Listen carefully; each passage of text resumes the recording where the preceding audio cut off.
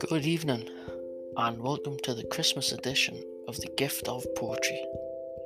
I'm your host, Stephen Dancer, and tonight I'll be reading Emotional Revival. It all begins with a single thought, the first link in the chain.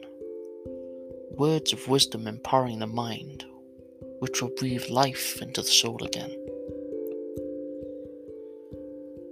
Words beautifully written on blank pages become a body of power, erupting with emotions, positivity, love, and passion. For those whom gaze upon poetic scripture need only read once, before emotions are redefined and love for oneself can evolve. Purpose reignited, soul fire burning bright, eyes lit once again, spirit and energy overpowering negative blight.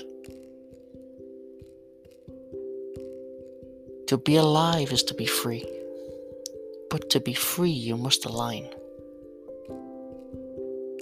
your mind, body and energy, one soul with the power to heal the hearts and save lives. Merry Christmas, and thank you.